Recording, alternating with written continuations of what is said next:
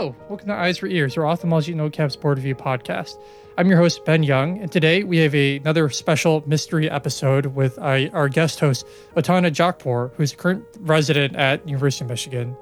And she has a very interesting case that I hadn't seen before. Thanks for coming on, Otana. Thanks for having me. So I think, just to give a little bit of background, what I think piqued both of our interest in this specific case is that Otana presented to me initially and accused me of previously lying in a previous episode. An accusation. She didn't say it. So Otana, I want to be clear. Otana is extremely courteous and kind, and everyone knows her as such. But buried underneath her case presentation, she basically exposed me. I don't want to say accused me. She more exposed me as lying in a previous episode. So I think this is extremely valuable for residents, attendings, whoever, to learn about. And without further ado, Tana, can you take it away? What was the patient you saw?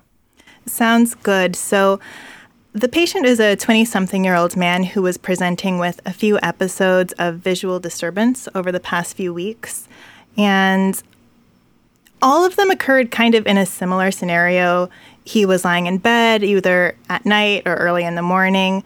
One particularly characteristic episode, he had gotten ready for bed as usual, gone to bed, lay there for a while just scrolling on his phone, then reached over to set his phone down on the bedside table. And as he did that, realized there was something off with his vision. So he tried covering one eye, covering the other eye, and he realized that vision was normal in one eye, but in the other eye it was almost completely black, except for maybe a little bit of light from a lamp across the room. This got better after about 3 minutes, and then in between this and the next time it happened, vision was completely normal. So when you saw this patient, what were their ophthalmic vital signs? Everything normal. Visual acuity, pressure, pupils, there was no APD. I checked color plates, those were fine. Motility was full. Confrontation visual fields were normal. So basically, in summary, we have a fairly young person who presented with true transient monocular vision loss. Is that right? That's correct. And Ben, I was so excited because I was prepared with an algorithmic 7-step approach for transient monocular vision loss. That's right.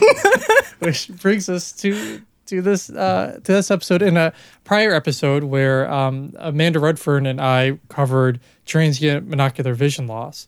So before we move on to the rest of the exam, I'm going to kind of briefly review what those things were, and then we'll see which of these 7 things, which I put the Eyes for Ears guarantee would be one of the things on the differential. So to remind the listener, and I encourage you to go back to listen to that episode to hear about these in more depth, but I'm sure then Otana looked for ocular surface disease, did a gonioscopy to look for pigmentary or intermittent angle closure, looked for a mobile vitreous opacity, examined the retina carefully, though often it's going to be hard to find things that are on the differential for the retina, and then looked for disc elevation, things like drusen, papilledema, and then maybe asked more questions about the history to try to see if there were other things going on, like an Uthoff's phenomenon, or perhaps this was actually truly a transient binocular vision loss, say in the left or right hemifield.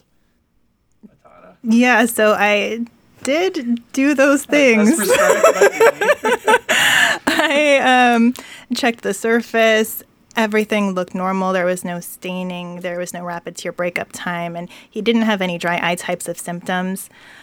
He didn't have anything on exam or in the history to suggest either a pigment dispersion glaucoma, like he hadn't been doing any physical activity previously. There was no pigment anywhere, really. There shouldn't be on the exam. And the angle looked okay. The vitreous was crystal clear, no mobile vitreous opacity. I forgot to look at the retina, so who knows? Yeah, no one looks at the retina anyways, I've learned. I mean, who needs it? No, I looked at the retina. Yeah. And what'd you find? You found a big plaque. I found a really normal fundus. You found a talc in one of the retinal arteries from cocaine abuse. The vessels looked great, but I appreciate you highlighting the importance of a really good history. But no, there was no cocaine. There is no cocaine. In the history or talc in his arteries. Running out of things that this could be, but keep going. Looking at the optic nerve on exam, it looked okay. The disc margins were crisp. There wasn't any edema. I even got out the B scan just in case there were some buried disc drusen that could be transiently causing problems. But Otana is a star resident, by the way, just, if it's not clear yet by the description. And as for some of the other things on the differential, like Otop's phenomenon that you might get out more by history, again, there was no physical activity beforehand or anything that you'd expect to elevate body temperature to cause that. As for possible misdiagnosed transient binocular vision loss, the nice thing about this is the patient was a super good historian and had actually checked one eye against the other, so he knew it was not binocular. So I was left with nothing. Again, you see buried under her words. I must have nothing based on my very comprehensive list. So, and what I've when Otana was first kind of telling me about this case, I was sure it was going to be something along the lines of intermittent angle closure because it seemed to be happening in darkness. Mm-hmm. Sometimes you cannot have pain with that. Maybe there was a ciliary body mass or something pushing the lens forward in one eye only. I was convinced, but it would be weird in a young man for that to happen. And in fact, on her excellent gonio, there was no such risk of there being intermittent angle closure. So, based on the exam, you've looked for a lot, but there's still a couple things that you can't explore on exam. Mm-hmm. Even if it's not classic Utah's phenomenon, you can't look at a nerve and know that they don't have optic neuritis. Mm-hmm. The other key thing is you can't look at a retina and know that they don't have inflammation, an inflammatory ciliary artery issue, or that they don't have an atrial myxoma that's showering their eye with clots. So what did you do next? Yeah, that is very true. There's only so much that an excellent exam in history can get. Which fortunately leaves me with a few outs. So that's still going to be something, right? So this patient got some imaging and got some labs and got a neuro consult. He had an MRI and an MRV, which was normal. He had a CBC, BMP, inflammatory markers checked. All the labs came back normal as well. He had an echo in case this was a transient monocular vision loss from embolic phenomenon, mm-hmm. a TIA of the eye, one might say. And what did it show? Everything was normal. Oh, God. Okay. And he got sent home with a Holter monitor. And then that showed. Which was also fine. Okay. Okay, so pretty thoroughly ran through the 7 things that I had claimed would cause transient monocular vision loss. And through this pretty dang thorough review, found nothing. So now, kind of ignoring that episode that I did, what did you come back to try to figure out what was going on with this patient? Or are they unsolved to this day? So at this point, we sort of circled back to where we started, back to the beginning, back to the initial history. What did he tell us in the first place? He told us he was lying down on one side, looking at his phone, and then had vision loss on the contralateral side. And as it turns out, although I did not know this at the time, there is a phenomenon that has been described basically of this that's being called transient smartphone blindness by some.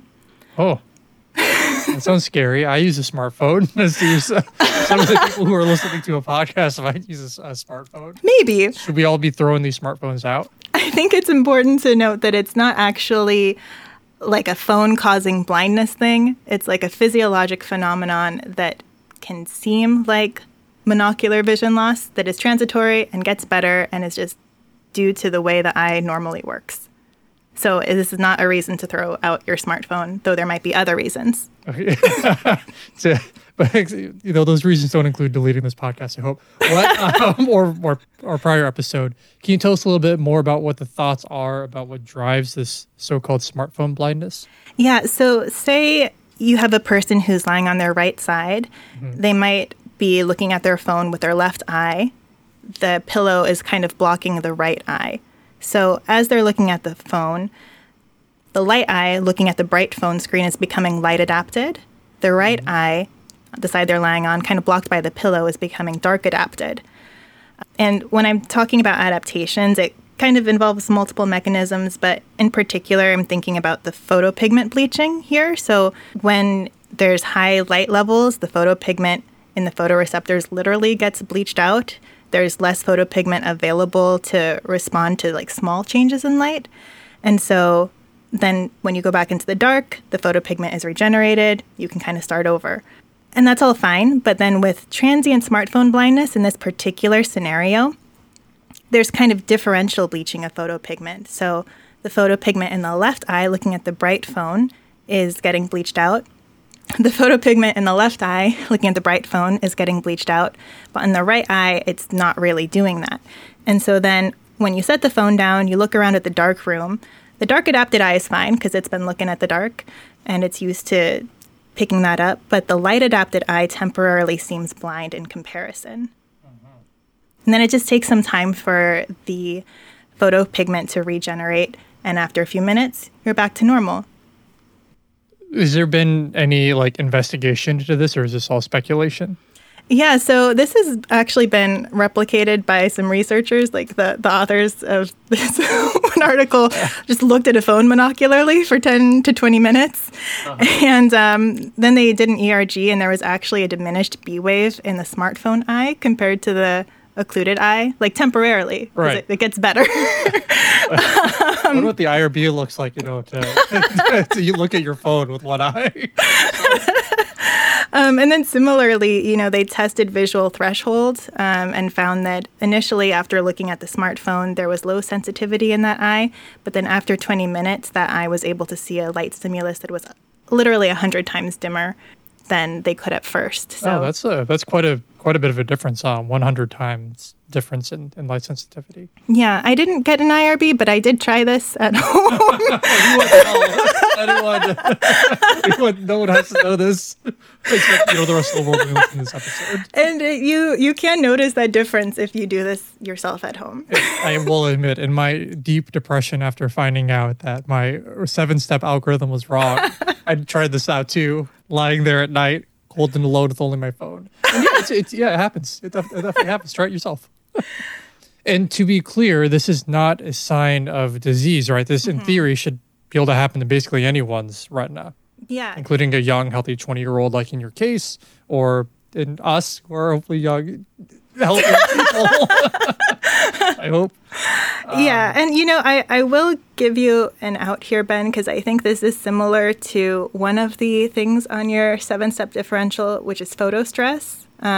Because, say someone with an unhealthy retina looks at something bright like fireworks, it takes them longer than the average person for their retina to become dark adapted again and see everything they need to see.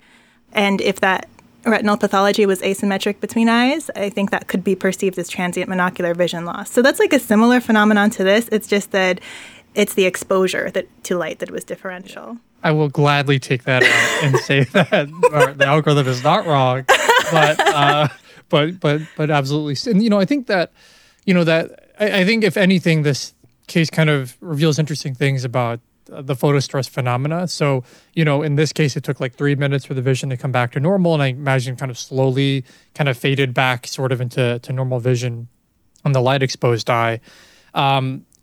So like one cause of prolonged photostress test is a carotid occlusive disease. So if it took a lot more than 3 minutes, if it took like 15 minutes for that vision to come back to normal, then that might actually be a sign, and we would have expected something on their carotid imaging or whatnot.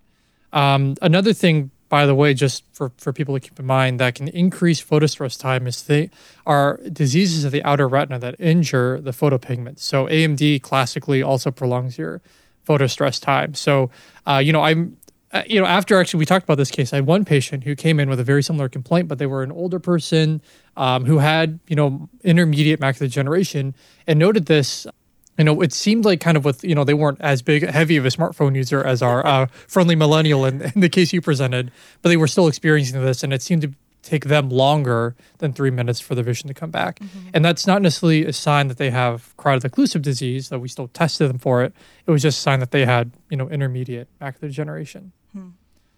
So is my takeaway from this case that if a patient comes in with transient monocular vision loss, but they have a smartphone, then we're done.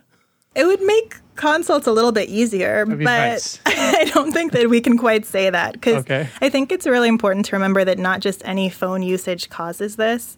This is like a specific scenario where one eye is being exposed to the brightness of the smartphone and the other eye is being occluded in some way, which happens a lot when people are lying in bed and they don't necessarily notice it, but it doesn't happen in every scenario. So you really need to have a good history to feel confident about this. Yeah. And, it's still a diagnosis of exclusion, right? Because we still need to, I think it was very reasonable to still do all the things that you did in terms of workup to make sure that they didn't have, because, I think it's easy to fall into the trap. Oh, this is a young, healthy person. Do I really need the echo? Like what, they don't have congenital heart disease. What could it possibly be? But, there are plenty of cases of people with atrial myxomas that that they've had and they've never had symptoms until it started making clots just recently. And they could be an otherwise young, perfectly healthy person. So I'm glad you did all those other things, because you don't want to be fooled just because they have an iPhone. Absolutely. Get something much more tragic down the line. Mm-hmm. As another fun fact, have you heard the thing about pirate patches and its relationship to the photostress test? I did hear about that. Do you want to tell it, or? So I had for a long time just assumed that pirate patches were due to eye injuries, but But some we're sure, but I've since been told that it's because they wanted to keep one eye light adapted to be able to see above deck and one eye dark adapted so that when they went down into the ship, they could just flip up the eye patch and quickly see everything without having to wait to adapt.